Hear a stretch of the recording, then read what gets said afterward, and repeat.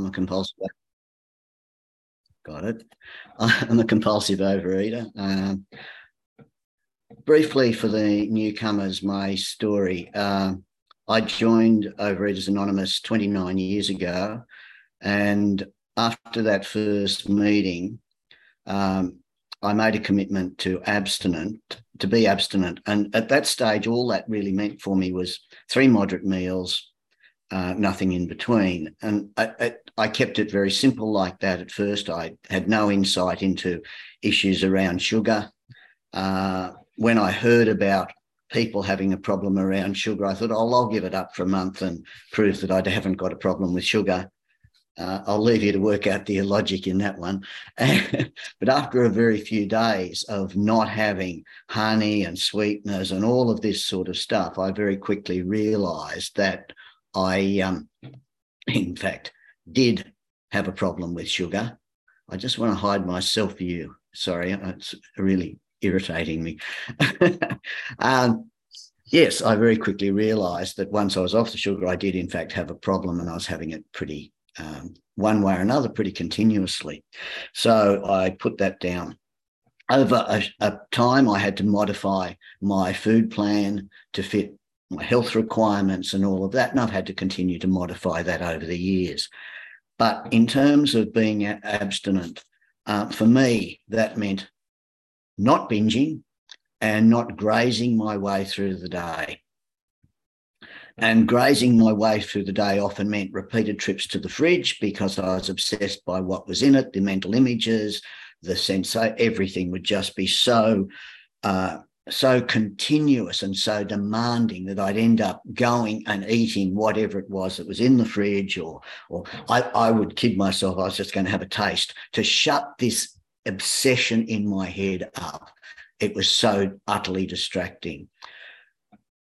The other side of it was, the trouble was, I didn't get just one or just a slice of the whatever, because once I had it, the phenomenon, the physical craving then set in as well. So preceding picking up would be this obsession.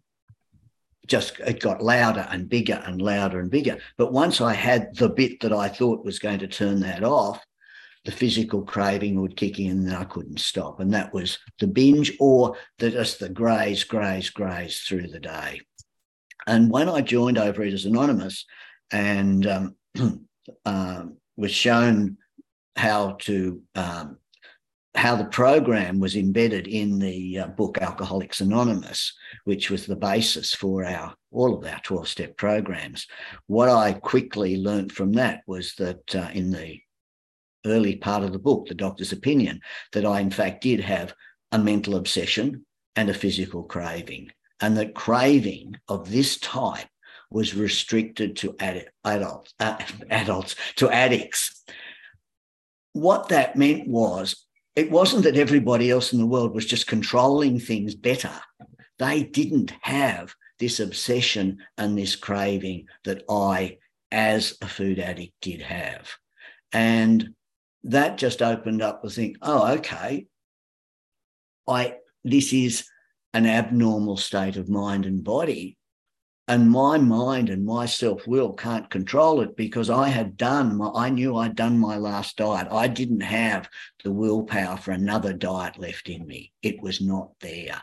And I had, prior coming to the program, had just resigned myself to the fact that I was just going to keep on the way I was, continually visiting and revisiting the food, and nothing much was going to change, and I was just going to keep putting on weight.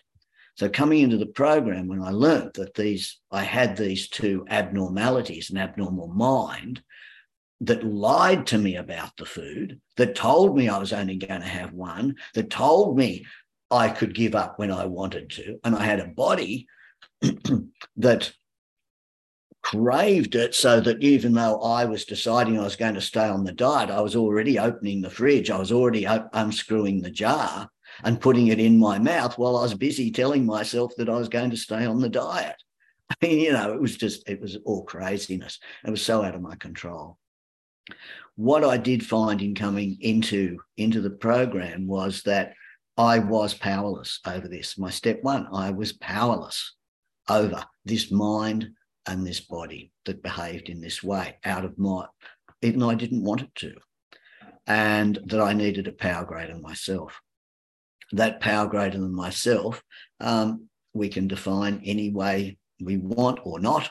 I, for convenience, often refer to it as God, but it's beyond that for me. It's beyond that, what anything that word could envision. What that gave me was the next bits of the steps, the sanity, the mind that now would kick in and say, no, I don't eat that. That's not on my food plan. And that sanity was not something I could make happen. It was what I needed, if you like, through grace, through working the program, working the steps, being a part of the fellowship, not separate, not off doing it on my own, which was my way in life, do things on my own, but to be a part of the fellowship, to go to my meetings, to have a sponsor, to sponsor others, to take part, to do service, to be embedded and involved in OA, and particularly embedded and involved in the steps and doing the step work. Because it told me in the big book that underlying everything else, underlying my physical and mental unwell being, I actually was spiritually unwell as well. And that what that meant was, despite the fact that I had spent so much of my life searching for a spiritual path, searching for and going to teachers and going to different traditions and learning different practices and stuff, despite my yearning for that, I was spiritually unwell, because at the core of my being was this incredible level of selfishness, self-centeredness, which as an addict was absolutely amplified, because don't get between me and the food. Don't get between me and what I want. Don't get between me and what makes me comfortable. It was always me first. And also deeply embedded that in that, and still, is this incredible level of self-pity too.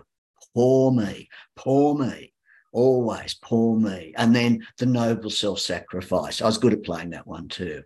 So I didn't comprehend that this selfishness and self-centeredness was the nature of my spiritual disease.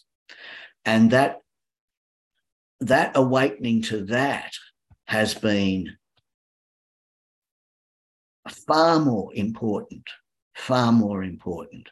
than, as important as the abstinence is, as important as the physical recovery and to have a healthy body weight, as important as all that is, and as important as that mental state of not being obsessed, as important as all that was, it's actually the spiritual level that is the most fundamentally important thing for me today.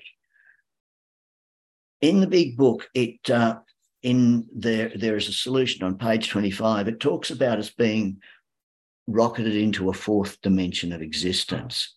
My ordinary life is a three-dimensional. It's this world, it's society, it's the family, it's the objects, it's my home, was my job. It's all of those things. That's my three-dimensional world. And it's a pretty ordinary world, even at its best. It's got its ups and downs, and those ups and downs are what pull me down. They are what undermines me, is the fears that come in about my security, about whether I'm being liked or approved of, and all of that. So for me, when I'm in that sort of state, I must have a sense of a higher power. I must have a sense of a God, because without something like that, to me, the world becomes very quickly an overwhelmingly grey, depressed state where there is no point. There feels like there's no point to my life. There's no point to anything. All I am is a burden, and why be even here? All of the things, the problems, the things that surround me in life, then that surround all of us, overwhelm me. So for me to have a sense of something greater than myself, overwhelmingly greater, is absolutely crucial to my survival, to me staying alive, wanting to stay alive, let alone actually try and live. So that fourth dimension isn't something I can imagine. It's something beyond imagination. And we're told in the big book, in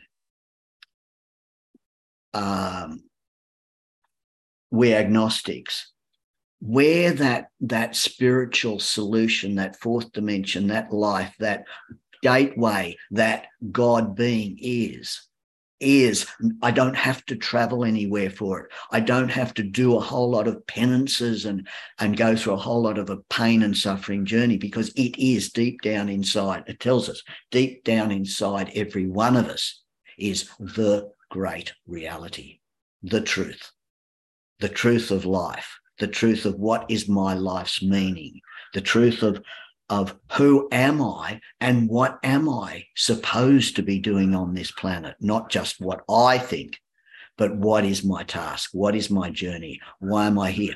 Why am I an overeater? You know, what is, perhaps that is the biggest gift that I've been given, perhaps. Because if I don't have something like this that is beyond my control, that my very being depends on being abstinent and working this program, I don't have to have a spiritual life. I can plug along and be, run a reasonably ordinary life and cope and all of that. But I've got an underlying condition that will and strives to kill me as an overeater. So I have to have a spiritual life for me to survive, to be in any way productive. And so perhaps, as incomprehensible as that is, perhaps the greatest gift God's given me is to be a compulsive overeater. I'll leave it there. Thank you.